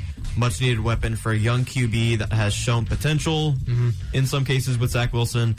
Garrett Wilson, I do think he's the best wide receiver in the class. I just think Drake London will be taking a couple picks before him. For me, I got the Jets taking Charles Cross out of Mississippi State. The Jets gave up over 3 sacks a game last year, and they need to protect their first-round pick, Zach Wilson, from last year. And that is going to wrap up this episode of Sports Power Talk. We touched on a lot. We just went over NFL free agency and gave our mock drafts. Very excited to see what happens with my team, the Denver Broncos, as I'm sure you guys are excited to see what happens with the Pittsburgh Steelers and the Cleveland Browns, respectively. We touched on the MLB and spring training, touched on the Cavs and the NBA playoffs a little bit, and we touched on March Madness. Once again, shout out Coach K for an incredible career. Final thoughts from you guys from today.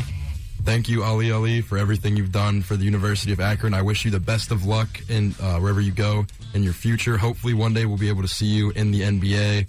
You're a phenomenal player. Again, thank you for everything, and that's all I got to say. Jarvis Landry, come home. Go Browns. Mitch Trubisky is garbage. Okay. I agree. I agree. And go Guardians. It's going to be crazy. Next week on this show, I will be giving out a record that the Guardians have in the regular season, so I'm very excited for that. Go Guardians against the Royals this week. I will not stand for the Money Mitch slander. I do just want to say that. It's necessary. It's not. For me, once again, shout out Coach K. Tough loss last night, but you left behind a legacy that will probably never be touched by any other coach in the history of college basketball. I guess go Kansas. I'm still a bit kind of shaky on my decision for the national championship game, but I guess for right now, go Jayhawks, go Cavs today against the 76ers, and hopefully we can find a way to make it into the playoffs and not mess up and slip out. Go Astros, America's team, winning the World Series, and let's go Broncos next year, upcoming NFL season. That is going to do it for us today on Sports Power Talk. I'm Ben Jeff Longville. Joining me was Patrick Weber and Jake Murrin. And we'll see you guys same time, same place next week. Peace out.